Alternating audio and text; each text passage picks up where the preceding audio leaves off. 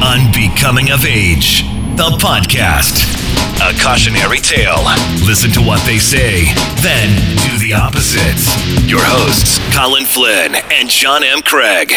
Thank you for joining us. You are listening to episode 124. This is Unbecoming of Age, the podcast. We met on social media. We have never met in real life. My name is Colin Flynn. I live in Iowa, and my co-host, John M. Craig. Hey, what's up, Colin? What's going on, man? What it is? We're into the Lenten season. Well, yeah, so this will be 3 weeks in a row that we are Catholic AF, you and I, talking Catholic. This is going to turn into a Catholic podcast. Yeah, I got a little worried last time. I thought, did we go overboard a little bit? Making these references to, some of the things that we did, and I was feeling just a little bit guilty about it. And then I started looking around at some of the pictures this morning of various people in their post Ash Wednesday, the thing on their head, and it looked a little similar to what we were talking about in some cases. I posted one of those to Twitter just to put up an example of all of that. But you're hanging around. What are you seeing out there on the streets? Streets of where you in Brooklyn, or where you're in New York somewhere? What's going on there? So I'm in New York. So the last time we recorded, I think, was on Sunday, right? Right, that was right. Yeah. March, whatever it was, 4th or so, whatever, 3rd, 4th, and today is Wednesday, March 6th, and since the last time we recorded, I got on a job. I'm working again as a van driver, and I'm working on NYPD Blue. Really? I don't know if you're familiar with NYPD Blue, Sipowicz, Yeah. So when you texted me that, at first I thought nothing of it. I thought NYPD Blue. Sure, I've heard of this, and I Sipowicz and the kind of that one. He had a woman on that show back in the day, a girlfriend on the show that I always thought she would not have dated Sipowicz. That's right, but that was the whole point. It was that the district attorney. The prosecutor would not date this awful, gross detective. I think we saw Dennis Franz played Sipowicz, and Sipowicz, fat, balding, smoker, alcoholic problem, or he was a recovering alcoholic. And at one point, I think he grabbed his balls, and you would see it was a show that was cutting edge back in 1992. Yeah, Stephen Bochco had Hill Street Blues, and that was a big deal. And then this was next level. You also had Cop Rock, et cetera, et cetera. Be safe out there, guys. Yeah, that's right. Yeah. So NYPD Blue was real gritty, real gritty New York, and so my question is, it's still on there? No, I'm confused. No, so it ran from let me think, from 1993, 26 years ago, until about 2003-ish, I think. Really? Okay. I'm not exactly sure. So Jimmy Smits was on it, and then the other one was Dennis Franz. And then Jimmy Smits from L.A. Law. And then Rick Schroeder. Remember Ricky Schroeder from The Champ? The child actor, Silver Spoons. Yeah. He was on it. And then Mark Paul Gosselaar, the guy that was... he was on Saved by the Bell. He was the white guy with the blonde hair on Saved by the Bell. Right. Kids show on Saturday mornings, right? Yes. So, and anyway, so now it's a reboot. It is, there are two characters I can tell from 2 days of shooting so far. So it's a reboot television pilot where it seems to me that Andy Sipowicz, the Dennis Franz character, his son is a detective now. And he's the lead. And I don't know what his name is, Theo Sipowicz or something like that. Played by a British guy, by the way. All right. I think there's another guy on the show who's a detective on the show who's also a British guy. And I think the second female lead is Israeli. So we're worried about fucking Mexicans. I think actors really should worry about non-Americans playing Americans. Not cool, okay? I haven't met any of these actors. It is appropriation. They're appropriating our jobs. They're damn it. taking our job. They're taking our job. You and I could have those. We so could not have those jobs. But I'm just. Yeah. So anyway, I'm working on this they're not gonna TV hire the show. white guys, what you're saying. Right. They're Yeah. not So white this guy show's roles. back on. Right. Yeah. And then there's a show that's starting to shoot next week, New York Undercover, which was an urban cop drama on Fox by Dick Wolf's production company, and that's coming back.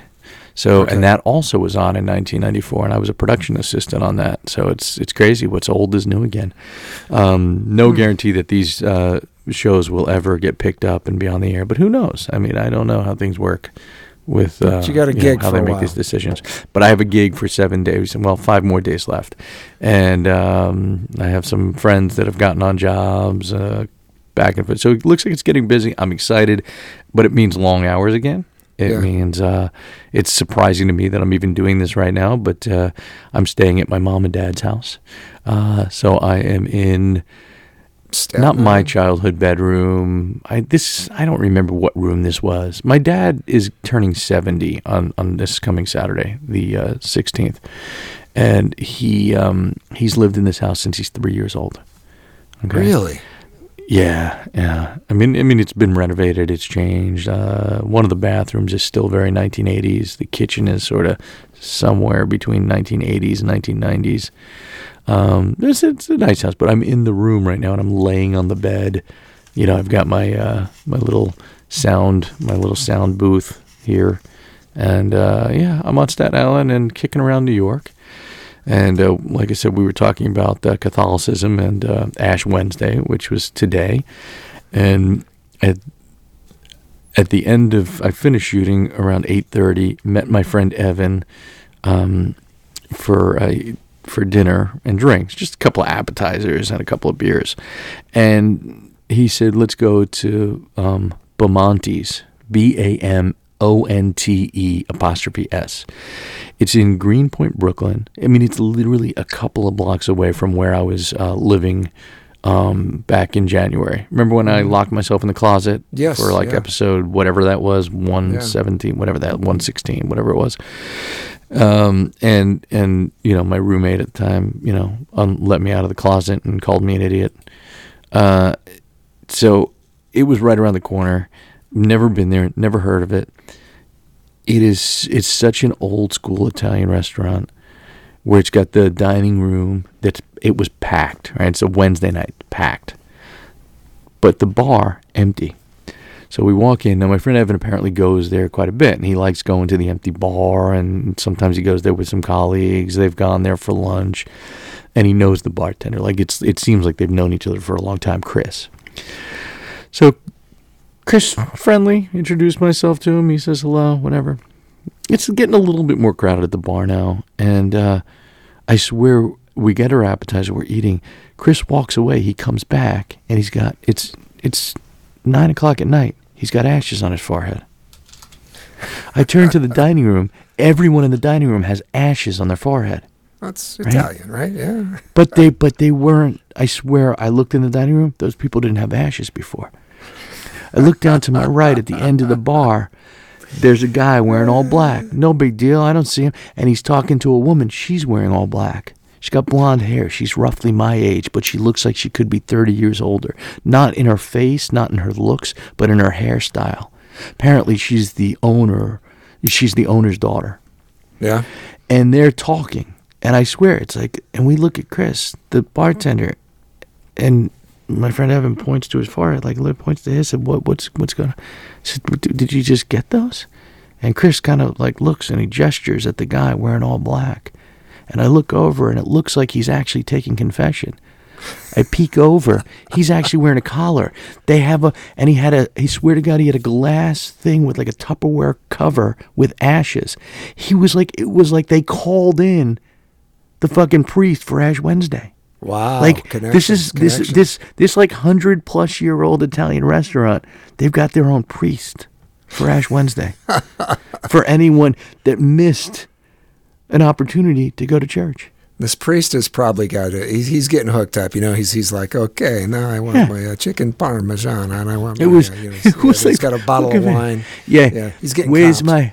Hey, yeah. Yeah, 7 Hail Marys, 5 Our Fathers, and where's my eggplant rollatini?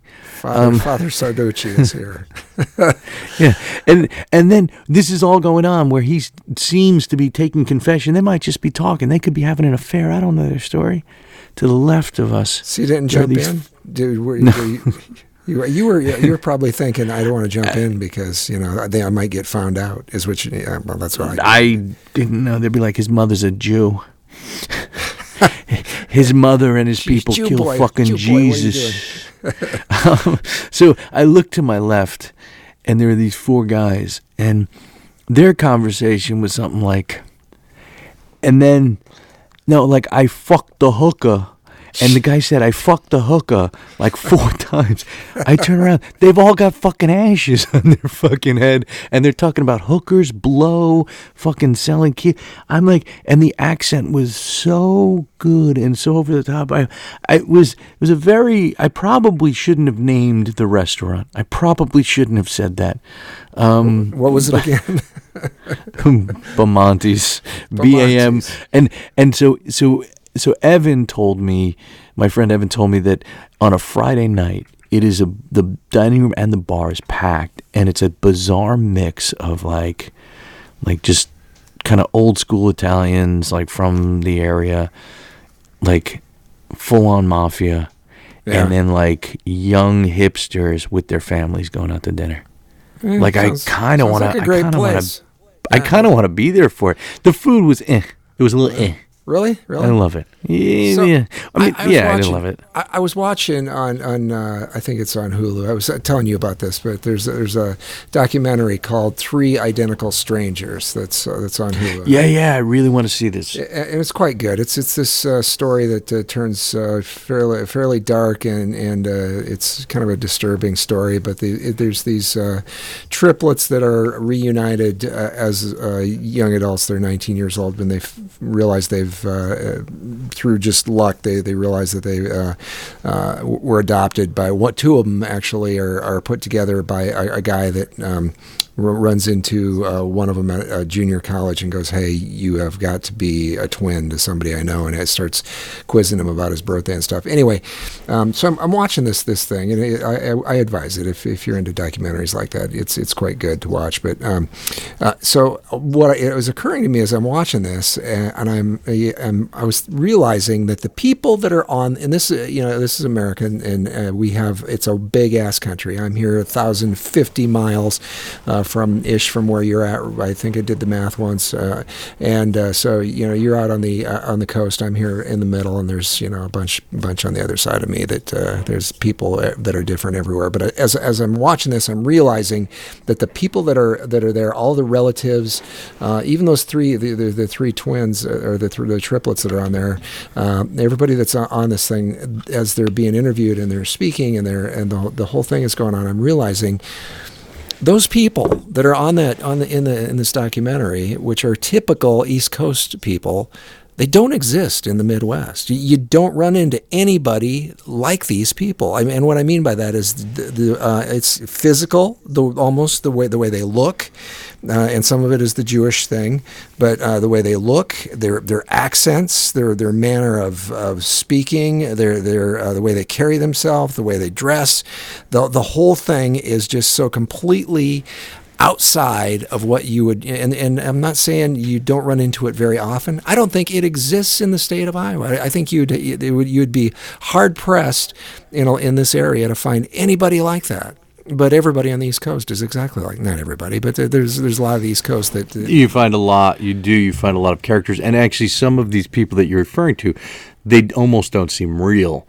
There's something bizarrely bigger than life and almost fictional about like their being, right? Yeah. Like you feel like that's like these guys with the accents. It's not the way they look. There was one guy, it was the way he looked, but the way he talked, and it was just, I think I've talked about this before. I don't like the expression, you can't write that. I understand what people mean by that. Yes. And, sometimes truth is stranger than fiction, but the reality is that to make it work in the retelling of the story, because what would happen most of the time when someone retells the story is you had to be there. So you kind of have to write it, because unless you recorded the whole thing, and then even if you watched back the recording of it, it wouldn't be as good as you remembered it, right? So it's like your brain is it's like reading a book, right? You're not paying attention to the whole thing. You pick up bits and pieces of it, and then you fill in the blanks. Same thing with these people, is they don't seem real. Exactly. Right? They seem like caricatures, and you see them all the time. It was like the woman in the grocery store that you were talking about, the one that you interacted with a couple of weeks ago, and then I forgot what her line was, what her Enjoy. Her catchphat's, right. And then you see her at the next place. So you know what, Colin? I actually do listen. This is fantastic. I feel like there's some growth. What's that? Her brand. Enjoy. She's going to have, she's going to have a logo that say, so enjoy. She got a little catchphrase. Yeah, it's a simple thing, but she doesn't remember you. But again, I think our brain sort of maps it and remembers certain things. And then you see these people, and here's this documentary that I can't, I really want to see it. I remember... But you say it gets a little dark, huh? Yeah, because there's the reunion that they find each other is a happy thing, but the story behind why they were separated is dark. Oh, okay, right. It's not a happy thing. It's not at all. And really, the idea that something like this went on in the United States, and that was something that I guess that these guys were, I think they said, were born in like 62 or something like that. So, it was 55, 60 years ago when they were adopted out. But, the idea that could have even happened then is pretty scary. That I keep saying this, we've come a long ways. I don't know. It's I'm glad that we have more transparency in the world than we have, than we did then. It's kind of a dark story. Definitely is. So anyway, both of us missed Mass today, but at least you got to hang out with some of those people for a while. Anyway. Yeah, I mean, I don't know what it would have taken to get. I wonder if he would have given me ashes. Yeah, well, like if I just asked for them, like how do I get in on that? Yeah, I think you gotta be connected. I think they're gonna ask you some questions probably.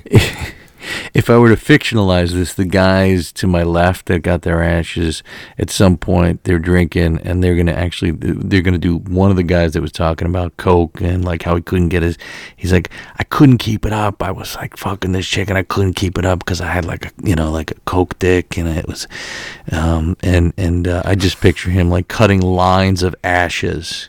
Hey father, come on, give me a little something, and then he just snorts the shit, It's a little hack, but it was just a very odd little. The guy talking about getting laid, was he working there, or was he just somebody that was? No, he was just a patron. He was just a guy. I mean, it looked like, I don't know, 4 guys that have known each other for a long time.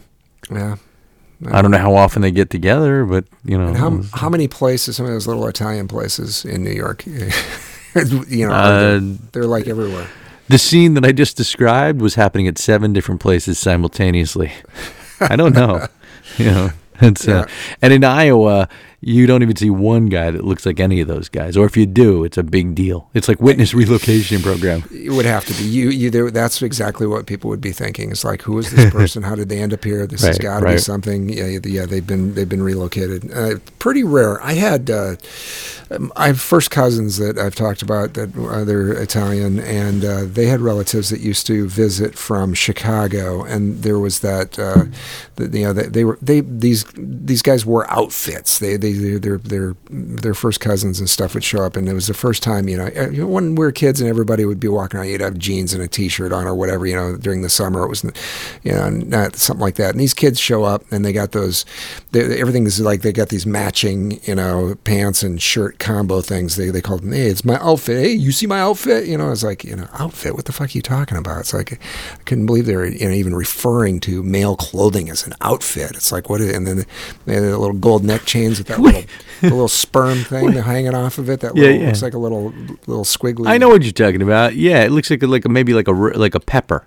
Like a jalapeno pepper. Like I know what you're talking about. Little gold pepper. I don't know what it is.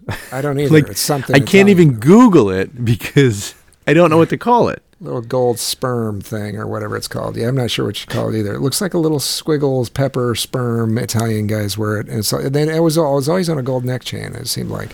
I was just noticing. I just googled the. I forgot about this NYPD Blue. That was they launched the successful career of one David Caruso. Remember him? Oh, you know what? I said Jimmy Smits, but it was David Caruso first. That's right. And then he left in like season 2 or 3, and because he did a movie, and it didn't go well. He made a remake of a movie. He decided he was too big for TV. He basically told at a very different time. Right. He would kill to work again. Although he was in CSI Miami, wasn't he? Yeah, that was pretty much though. I mean, but NYPD Blue was kind of a peak for him, I think. Right. He did a movie called Kiss of Death, which is kind of funny, but he did another one. I think Kiss of Death may have been the movie that was the one that he thought he was going to be a big star. Yeah, it didn't work out so well for him. But there's the ginger guys. There's a lot of that. Doesn't work out as the leading guy. The red-haired guy, the David Caruso type, being there's just not a lot of those guys in TV or film that are. If you think of that strong redhead ginger male lead, just there's nothing much comes to mind very very very often. I don't think. In fact, nothing popped into my head. All I could think of was the comedian. What's his name? The F is for Family guy, Billy Burr, and he's got his what was left of his ginger hair is buzzed off. So yeah. So I felt kind of bad after I was bitching about the weather during the last episode, and I didn't even ask you. And then I saw like right after we got off of recording, I looked at the interwebs there and saw that the governor of New Jersey had issued a statewide. I guess this is what everybody does now. It was an emergency now that Trump's declaring emergencies. Now that's what I guess we're all going to do now. It's an emergency. So what happened there? Did you guys get blasted with some winter thing, or what? You had a winter emergency, according to your governor. What? Did you guys? Yeah, your governor declared an emergency. Which governor? The New Jersey governor? Who the fuck the New Jersey governor is? But I'm in New York right now.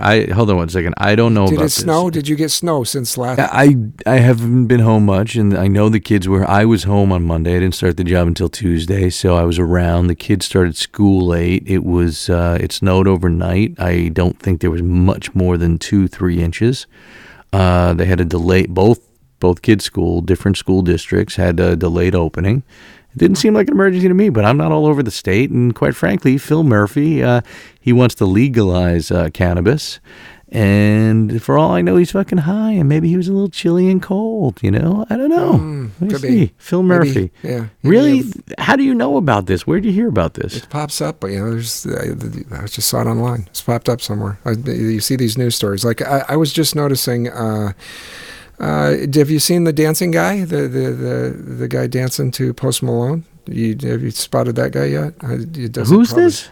There's a video that's gone viral. There's a guy that is I think it's on Pop Sugar. There's a guy that is dancing. A 40-something-year-old man is in looks like a hip hop dance class, and the hip hop dance class has a Post Malone song that's playing.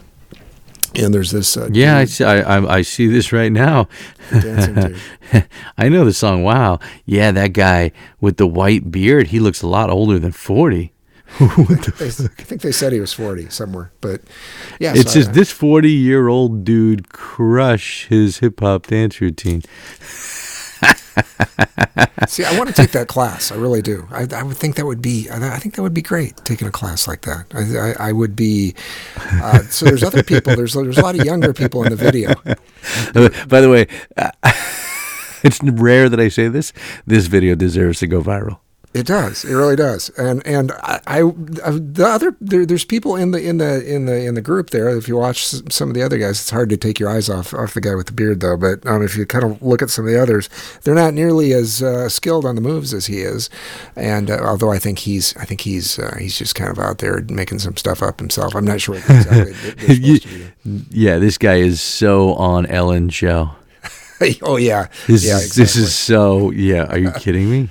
But Wow. I think I could handle a class like that. I think it would be that would be great. It looks like fun. It really does. But yeah, so I mean, you bounce around the internet, and sometimes you see the New Jersey warning. I don't know why I saw the New Jersey thing, but this guy caught my eye. Yeah. How did you even come across this? The Twitterverse? The Twitterverse thing. So, Yeah. So here's what they say about it. They show the video right at the top. Pop Sugar. That's today.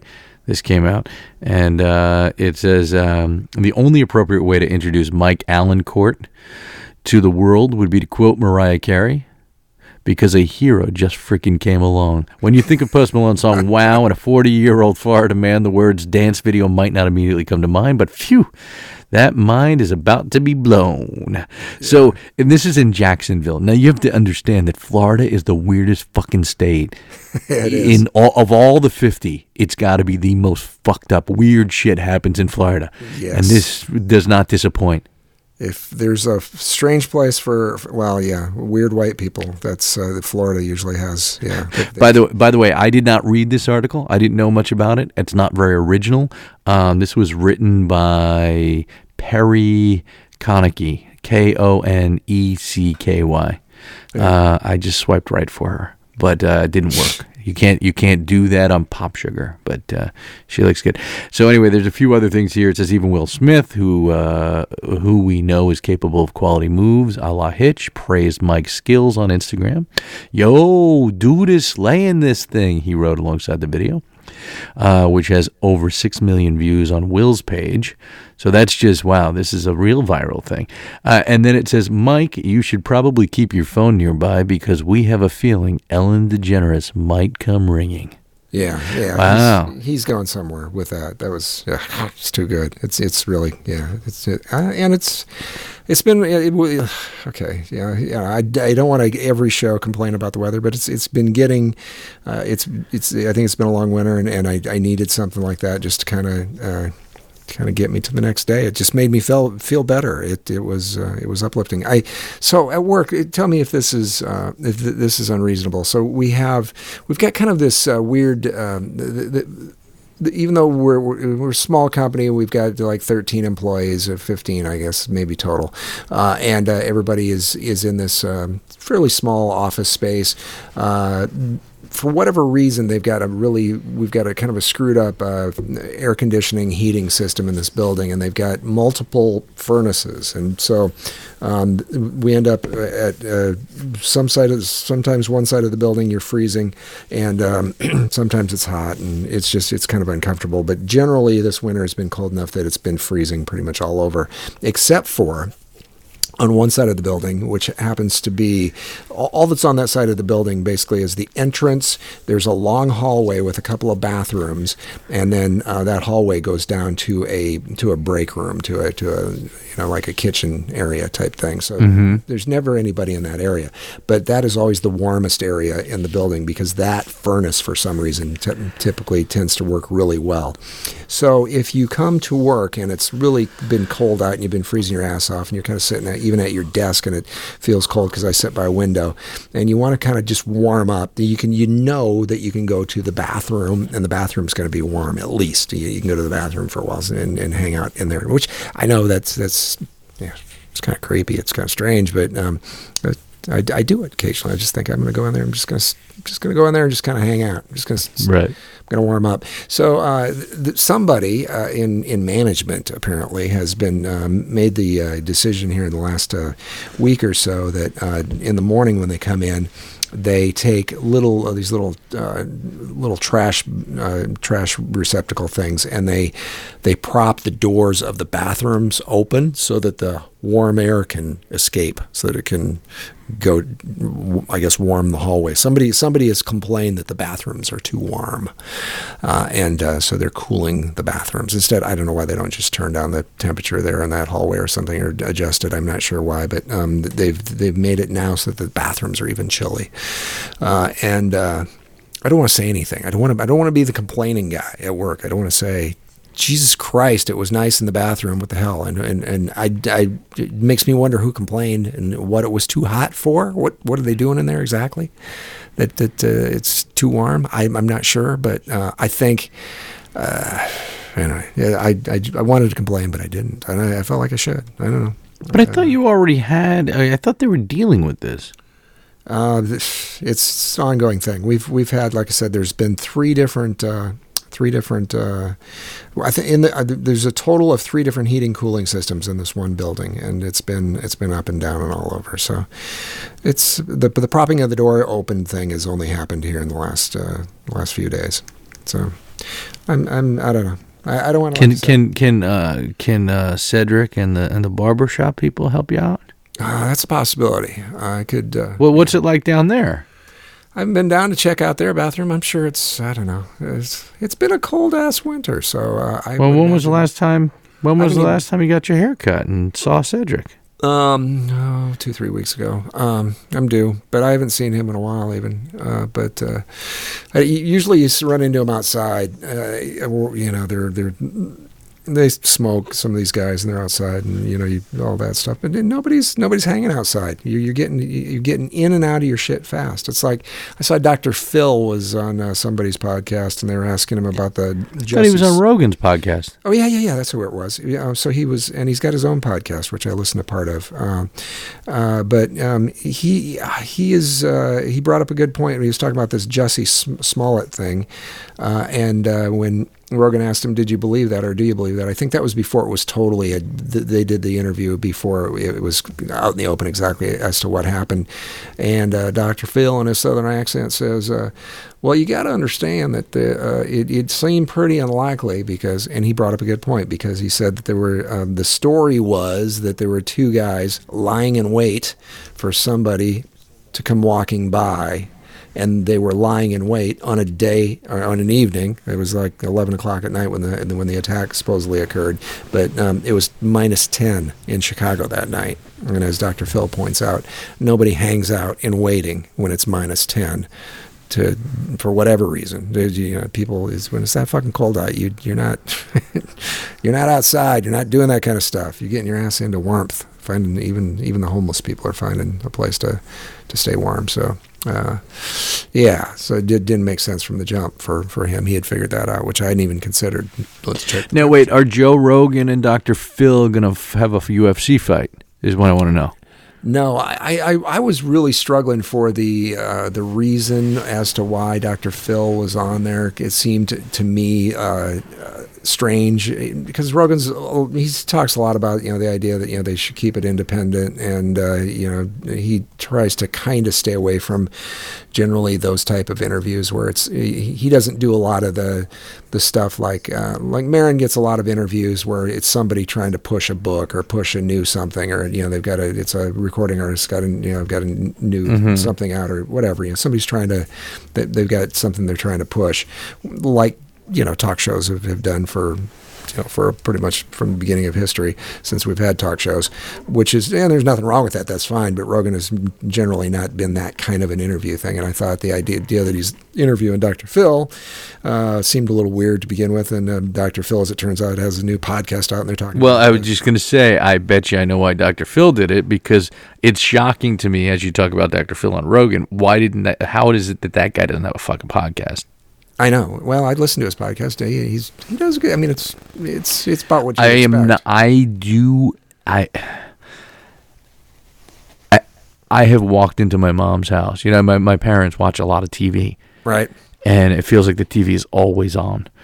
And I have come into this house in the middle of the day, and my mom is watching Dr. Phil.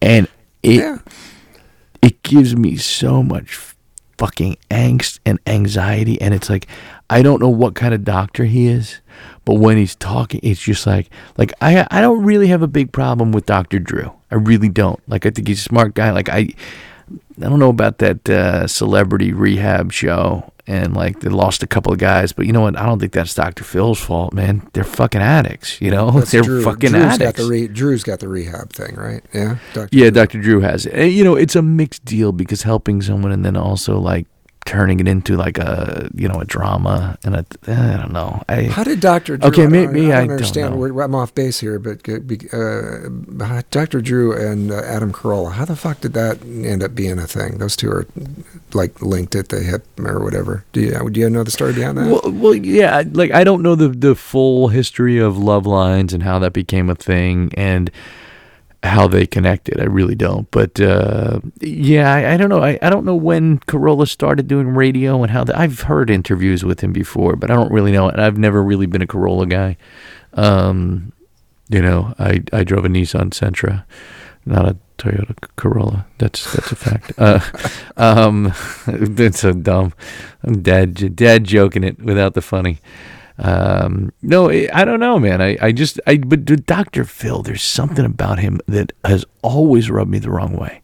Well, as it turns out, at the very end of the show, they spill the beans. It turns out that Dr. Phil's son is really good friends with Rogan somehow. And then I Googled his son to figure out he's some sort of a producer, a TV producer in Los Angeles. Yeah, I remember you talked about that. Yeah, and I looked it up too, but I can't, a while ago. So yeah, that's the connection. That's how he got on Rogan's show, I guess, apparently, because he doesn't fit with any of the other types of, and he does. Rogan, he changes his stuff around a lot, and there's not like you can't say his show is about anything. There's certainly through lines here and there with UFC and things like that, and the comedians and whatever. Yep. But So Dr. Phil McGraw. His son is Jay McGraw. He is 39 years old, American writer and television producer, written several books aimed at young people, and is a president and CEO of Stage 9 Productions. And I want to know about his career, because I think he's got it too. Oh, he produces The Doctors. The executive producer of The Doctors, Renovate My Family, as he appeared as the host of Renovate My Family. Never heard of that. Yeah, I don't know. I don't know much about him. He married a Playboy model. Nice. Yeah, at his parents' home in Beverly Hills. Fucking Dr. You marry a Playboy model. I know he's dead now, but it seems like back in the day, if you would have made it, like I said, right away I said nice, but then the next thing that popped into my head was Hefner. I just thought about Hefner, and those women all had to hang out with that. They don't anymore, but at one point they all had to hang out with Hugh Hefner, which that's kind of a creep factor in and of itself. And I know you'd have to look past that, based on the beautiful face and monstrous tits and what. I'd be like, you were with Hugh? Were you with Hugh? Well, how did that work out? Yeah, so I don't know. Did he have his carte blanche with that? You probably don't know any more than I do. But have you gone to the mansion? Were you when you were in Los Angeles? Were you at the mansion? No, I didn't. But I do have a friend that he has a lifetime ban from the Playboy Mansion. He's banned? Yeah, he has a ban, which is pretty fucking awesome. When you think about it, like, you go to, like, you partied so hard at the fucking Playboy Mansion that you fucking got kicked out forever. It was at his bachelor party, one of his friends, it was kind of like a roast, told the story. And it is such a good fucking story. I wish I had a recording of it, because it was mind-boggling. And he was so drunk and fucked up. I can't remember what he did. It's not like he shat in like fucking Hugh Hefner's bed, or something. But by the way, if you wanna continue to get the creep thing, the whole Hugh Hefner thing. So I just Googled or clicked on the Wikipedia link for Phil McGraw's, Dr. Phil's son, Jay McGraw, married Erica let's see, Eric Dahm, D-A-H-M, born December 12th, 1977, age 41, Minneapolis, Minnesota, 34C, waist 25 inches, hips 34, 5'8", 115 pounds. Well, it turns out that Erica has two sisters, Nicole and Jacqueline, all born on the same day. Identical triplets. Really? They're fucking Playboy models, yeah. All right, I gotta Google. I gotta Google them. Without safe search. Without no safe search. Oh, I don't have that. It didn't pop up. I see her. She's both of them. So all right, there we go. You know, she's She's about what you'd expect, I guess. 3 identical triplets. Huh. Oh, maybe. Are they? I wonder. She kind of looks like Jenny McCarthy. Yeah. Are they young enough to have posed in Playboy, like for the college edition, where they had to wear they wear clothes? Yeah, I see it here. Getty Images. I get the picture here. Looking at it now. I don't. D-A-H-M. Huh. Well, that's an interesting story. Dr. Phil he's had them on the show. That whole thing. Talked about that whole thing. DNA test reveals the most interesting thing about the Dahm triplets. What the hell? Okay, I'm done with this. This is the waste. Fuck you, Dr. Phil. You see what Dr. Phil did? He dragged us into this fucking vortex. Yes. Bullshit. But that's, these people, that's okay, we're talking about the differences between regions of the United States. You go to California and you tell that story, they're like, we know about that, and there's 2 of them across the street that are exactly the same. There's the women like this that are walking around all over out there is what I'm saying. There's these hot triplets, just they're everywhere in California, but nowhere else in the United States. They don't exist in Iowa. No, not so much. But we've probably got our something that's unique. I don't know what that would be exactly, but not that. But that, yeah. So how's life? How's health? How's the family? I was supposed to go to the doctor today, but they canceled on me. I've gotten canceled on twice by my cardiologist, and I'm not sure how I should feel about that. He keeps pushing it back. And this is just more or less they want to rubber stamp me at this point. They just want to say you're healed, but I want to hear that myself, and that would make me feel better. But we pushed it off now another month because he had something that came up, and they say an emergency at the hospital, which is probably what happened. But it makes me wonder, when they do that, when they push off. This is the second time it's happened, so I want to. We had talked last time on the last episode about at that point Luke Perry was still alive. Oh, I forgot. Yeah, Luke Perry. Man, that really bothers me so much. Yes, and I mean, just massive stroke. And I didn't follow up on it. I think he passed away on Monday. So we were talking about that on Sunday. And then on Monday, I think he had the stroke on Friday, or it was reported that he had it on Friday. Right. Yeah. And what the I mean, he was 52, which is, I kept reading stuff from like friends on Facebook because I'm 47. He was 52, I think. So I'm of the age of the 90210, audience.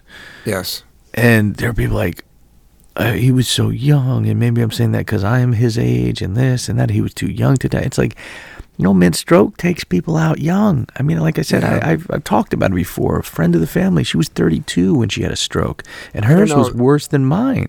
Yeah, I don't know what who knows, but he looked. I mean, he did look rough. He looked old for 52. He looked pretty beat up. You think? I haven't seen recent pictures of him. Yeah. He looked like he'd I don't know, face of a smoker. He really looked pretty haggard the last couple of years, the photos that they were showing, and I think some people just I don't know. So you can tell sometimes. You look at somebody and you think they just look so much older than other people their age. It's as an example. Okay, so I was talking about the dead guy up the street last show. There's a body that was we had. I talked about this, didn't I? I believe I did. We had somebody that was there was a guy that went missing a couple months ago, and they found a body up the street here. Apparently, there was somebody has cracked and told the story of where the guy was buried, and so. I did a little. The stuff you can find out online now before it's released to the public is amazing. So I went out and I did a little snooping on Facebook, and did a little snooping on Reddit, trying to figure out what the story behind this was, and. The police aren't still giving the press any absolute clues that they can, or they're not giving the story to the press as to what's going on. But if you go to online and do some snooping like I did, you find out that there was apparently 3 guys at least that were involved, and one of them has already committed suicide. And apparently, according to what I'm reading online, he is maybe ratted before he committed suicide on these other guys. Anyway. Whether that's true or not, I don't know. But, it's all hearsay. But they're also online. I found out that they said that the guy had been stabbed. So one of the guys had stabbed him. And then the police yesterday had a report that came out, and they said that the cause of death was from a stabbing. It was a sharp force instrument that caused his death.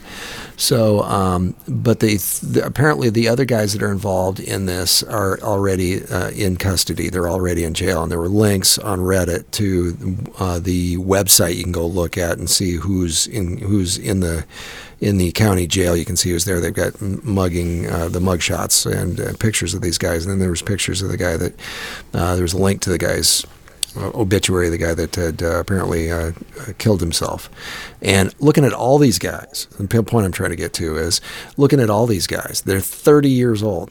They look like they're fucking 58, all of them. They look rough. The whole bunch is like, just look, I don't know if it's drugs or just tough living. One guy apparently had done a couple of tours of duty in Afghanistan, according to what I read online, and I'm sure that the PTSD or all that stuff has a rough, it's rough on somebody, but everybody that's involved with it, you look at their picture and see that they're 30, 31, 32 years old, and you look at them and like, holy crap, they look haggard.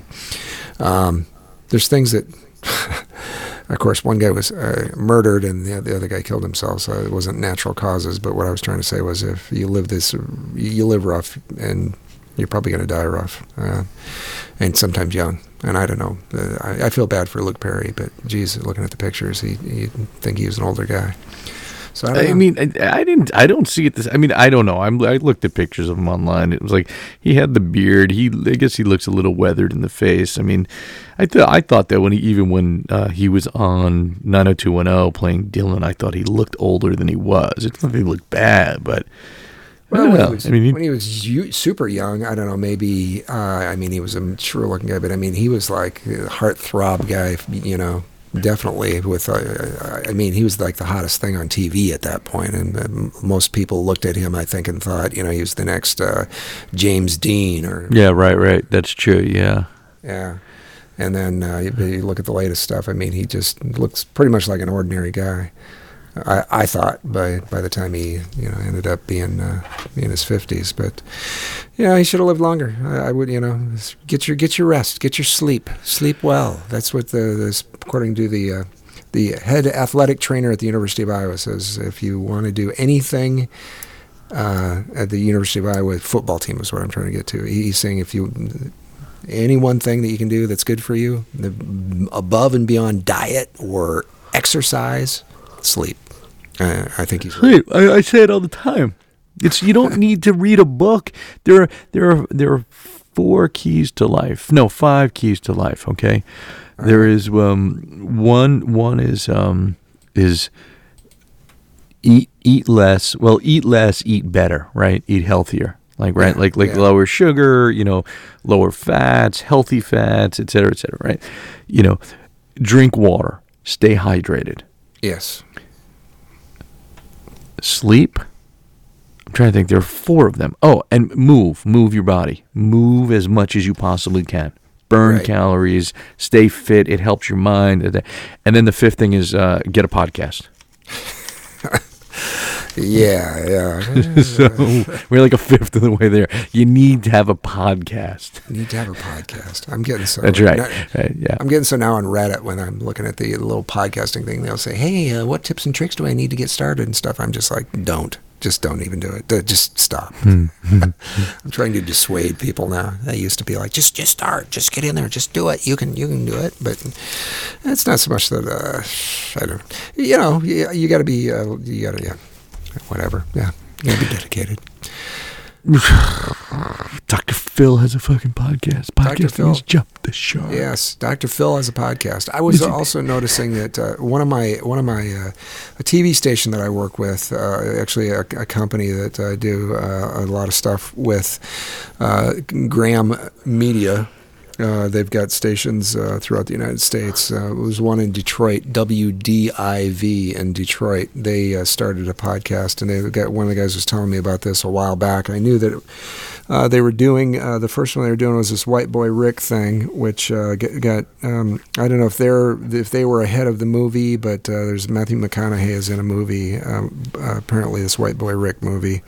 And I'm not sure if it's out yet or if it's coming out, but they're doing a movie about this kid that was involved with, back in the 80s, I guess it was involved with, he was an informant for the Detroit Police Department. And it's quite a crazy story, this White Boy Rick story. And they turned it into a podcast. And then they've finished with that, and they started a second podcast after that, another one of these true crime kind of podcasts. I read the other day that they've had so far 1 million downloads of their stuff. I went back and listened to some more episodes of that. Yeah, I don't know. There's so much work that goes into those true crime things. It's like, yeah, I didn't know anything about this thing. I've heard of the movie White Boy Rick, and I love the name of the movie. And it's the story of teenager Richard Wersch Jr., who became an undercover informant for the FBI during the 1980s and was ultimately arrested for drug trafficking and sentenced to life in prison. Set in 1980s Detroit at the height of the crack epidemic and the war on drugs, White Boy Rick is based on the moving story of a blue-collar father and his teenage son Rick Wersch Jr., who became an undercover police informant and later a drug dealer before he was abandoned by his handlers. Wow. I want to see this movie. It came out already. It's available to rent for $4.99 on Prime Video, and you can buy it on Amazon. I'm sure you can do it at Apple and a couple other places, and before you know it, it'll be on HBO or it'll be streaming. The reason I know about this is that I recently came across it. The composer is Max Richter, whom I believe is a British guy. He composed something called Sleep. In 2015, he's got a thing called Sleep. I think I've talked about it on the podcast, and it's an 8-hour composition, and they've performed it live. They had a sponsor who was like a mattress company was the sponsor, like Purple or something. I don't know what the company was, but you paid $250 for your ticket, and you went at night, and you would lay on these mattresses, and a lot of people just stayed up, and they were like, posting stuff on social media. But can you imagine musicians performing for 8 hours? I listen to it almost every night on Spotify and sleep to it. What kind of music is it? I mean, you don't like playing copywritten music on here, do you? No, probably should. No, I know, but it's. Can you hum a few bars? No, I can't. I can't. I don't have headphones that I can play, but it's like. It kind of lulls me to sleep, and then throughout the night, every now and again I'll wake up a little bit, and it feels just about right, and I'll be up for a second, then fall back asleep, and then sort of as you wake up, it's not like birds are chirping, but it seems to really fit the sleep cycle. What's it called? I'm fascinated by it. It's called Sleep. It's just Sleep. To Max Richter, and Max, Richter. Richter. Yeah. Sounds like a German. So, and because I thought White Boy Rick was like, in my head, I was thinking White Boy Rick, I was thinking like, You know the movie, what's the movie with I'm terrible, the white Rastafarian. It's the great scene. It'd be like, he says it's White Boy Day. Fuck, what is it? The one with Christian Slater. What's that movie? The one that's written by Tarantino. And fucking, oh man, it's so good. The worst. Oh God. Let's see. I don't know. I'm just trying to look up this sleep thing. I've got Dream One, Before the Wind Blows, a catalog of afternoons. This is Max. Just go to what are you in Spotify? Just go to artists and then go. I mean, into albums and then go to 2015. It's just called Sleep, and I think it's got a picture of a moon on it. 2015 album. Okay, let me go down here and see what I can find. How many she's? Oh, White Boy Rick's soundtrack. There he is. Okay. All right. So 2015. True Romance. Oh my God. Do you know what? Do you know how? Remember the movie True Romance? Yeah. Yeah. Where Gary Oldman plays a Rastafarian and he's got the fucked up like glass eye or something. It ain't White Boy Day. So I thought like White Boy Rick was sort of like a comedy or some other thing. So like Max Richter, who's this like serious composer, it seemed odd that he would compose that. But and to get to True Romance, I Googled Rasta White Boy Day, and I got it. Okay, Google's the best. From Sleep. It says 2015. What? Maybe Sleep. All right. So I'm gonna cheat here. Check it out. I'm telling you, I love it. I'm obsessed. I'm just gonna play the beginning of this very first thing, just see what it sounds like. Sleep deeply, sleep, John, sleep.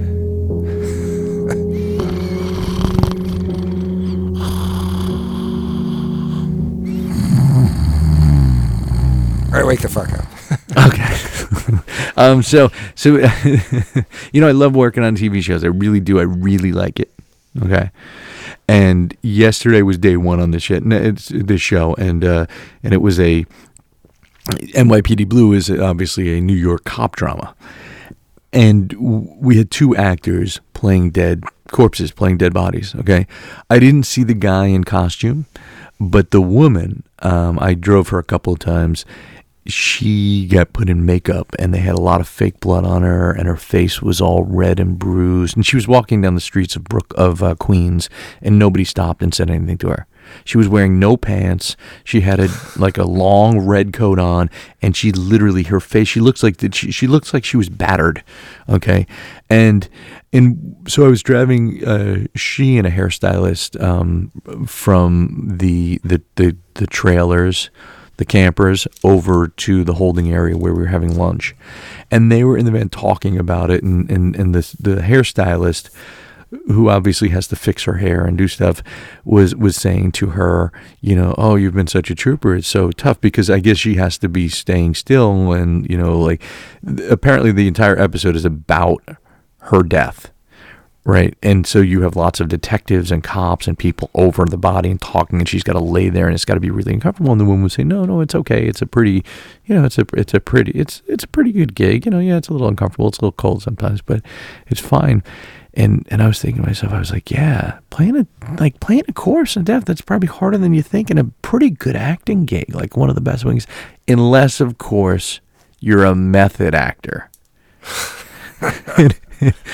It actually landed. I don't know how. It only landed because I didn't do the setup, because they were talking about it. And then that's how I was able to deliver the line, because they set it up. But and they understood because they're acting. Right? No, there's part of me that would love, that would be the great ending to Daniel Day-Lewis's career, is that he plays a dead guy, but he's a method actor. So that's just it. Yeah, it'd be like Weekend at Bernie's. I guess it would have to be like a comedy where it's just. So she's walking around, and nobody's saying shit. Nobody's saying shit to her. Wow, that's weird. We did this one time. We did this one time in back when I was in Boy Scouts. We had Doug Bumstead, and we call it, okay, his name was Bummer, Doug Bumstead, Bummer. So Bummer, we had this, we were supposed to be getting a merit badge in some sort of medical something or other, and I don't know why, where they came across this shit, but they got this really good quality theatrical makeup kit thing, and we were supposed to simulate injuries on people, and so we I did a really good job. I had this fake blood and this waxy stuff to make cuts out of and all this stuff. And so we took Bummer and put this big cut on his forehead, and so it looked great. And he had this little vial thing of the fake blood that he was going to use. And so originally the idea didn't start that we were supposed to freak anybody out or cause any sort of panic amongst people, but we were going to do this demonstration. There was a like a city event going on where there was a bunch of people downtown. They had like this carnival thing going on, like it's like one of those things they do on Saturday where they're, guys doing balloons, art, and, they've got like, little selling food items and stuff out on the sidewalk. It was some sort of a fundraiser thing. But anyways, and the Boy Scouts were there. So we did this crazy looking cut on Bummer's, on his forehead. And so we're supposed to be out, and we were supposed to be demonstrating that like direct pressure would, it's how telling people, explaining how a cut, how to stop the bleeding, that sort of thing. Except Bummer was so impressed by it when he saw in the mirror how great the cut was. He got the fantastic idea that he would come out and he would fake that he fell down and bashed his head, and then we would treat him in front of people, and everybody would be impressed.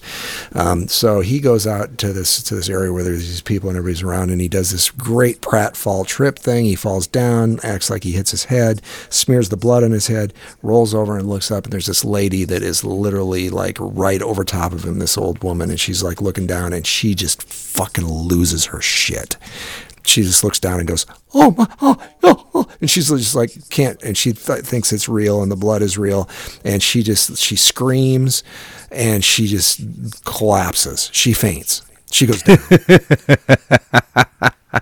And we're all standing there like shit in our pants. It's like, what the fuck? And so one of the other guys that's standing there, Gino, we called him. Okay, so Gino puts his hand on Bummer's forehead he's got a rag, like this pad thing for direct pressure, and he's acting like he's treating the wound, and he's like, all right, it'll be all right. Somebody just needs to put her feet up in the air. We just need to get her feet up a little bit, and he's trying and he's pushing on Bummer's forehead like he's stopping the blood. And there's people that are just milling around. Everybody's like, what the hell's going on? Somebody call 911. Let's call the ambulance. It's like just a massive panic freak out. And so we take Bummer and just we leave. We it was like, okay, we got to get him out of here. Everybody was more concerned about the woman because she's just fucking turning blue. She's passed out, this old lady. And so we take off with him, and we get around the corner of this building around the corner, and we all start fucking laughing. We're just losing it. Just cannot believe what just happened, because it just was so quick and really pretty much unplanned. And holy shit, we're standing there, and the scoutmaster comes over. This guy is just a fucking, he was mad. He was, oh my God, he was so fucking pissed off. He was like, we explained to him, tried to explain to it. It was just one of those things you couldn't explain your way out of. There's no good answer, and they ended up, the paramedics showed up. We had to fucking apologize to the lady, and it was just, But the cut was good. We did a really good job. I mean, clearly, but what explains, I mean, I don't understand what explains when someone faints like that. Like, the blood. Is that psychosomatic? Like, what the fuck? That's just like old lady shit. Remember when you cut your finger? You had to get this. Well, yeah. As a matter of fact, my friend Evan, he saw it today, and he asked me about it, and I was telling the story. Yeah, I mean, that was my blood pressure drop, but I literally lost blood. I mean, she saw a guy with a fake cut. She saw the blood, and it looked real, and she looked down, and she went down on one knee first, and just boom, she was just down, and everybody was standing there just shitting. It's like, what the fuck? And yeah, so we just tried to keep the method acting going. We treated him for his injuries. at the end of the meal tonight, remember I was telling you about Chris, the bartender, who, when we walked in, his forehead was clean. Yeah. And then our food came. He went down to the other end of the bar. He came back and he had ashes because there was a priest there. So at the end of the night, my friend Evan, who goes there all the time, we get our 2 beers. He gets a martini and a beer. I get 2 beers. Finish eating. Chris walks over to us, and it's clear that Evan's known him for a while. It was like the bill was like $63. I said, Evan, Evan's like, I'll get it. I'll pay the tip, $20. I said, what do I do? Like 15, 20? He's like, I never give less than 20. Okay, we'll make it 20. So as we get the check, Chris, he pulls something out. I didn't know what it was. It wasn't like amaretto, but it was some Italian like after dinner drink. And he lines up 2 glasses right in front of us. And he shows Evan the bottle. He's like, oh, what's that? And he tells him what it is. And as he starts to pour it, and he pours it, and Evan's like, well, thank you. Next thing you know, a waiter comes in, takes the 2 out, picks the 2 shots up, and brings them into the dining room. They weren't for us. But of course, Evan and I thought exactly the same thing. Because it seemed weird that the bar wasn't that crowded that he would pour them right in front of us as you give the check. You know what I'm saying? Like as the checks come, you give it, you think it's like a nice, like, this is on me. Yeah. Right? And I think, and I said to Evan, that was a little weird. He said, no, Chris is a good guy. I like Chris. I was like, oh, yeah. He's like, I didn't really want him anyway. And I'm like, he was being genuine. I was like, I didn't want him anyway either. I've got to fucking drive. I said, but you know what? Fuck Chris. I wanted to take a gun and fucking shoot him right in the fucking target, right in the middle of his fucking head.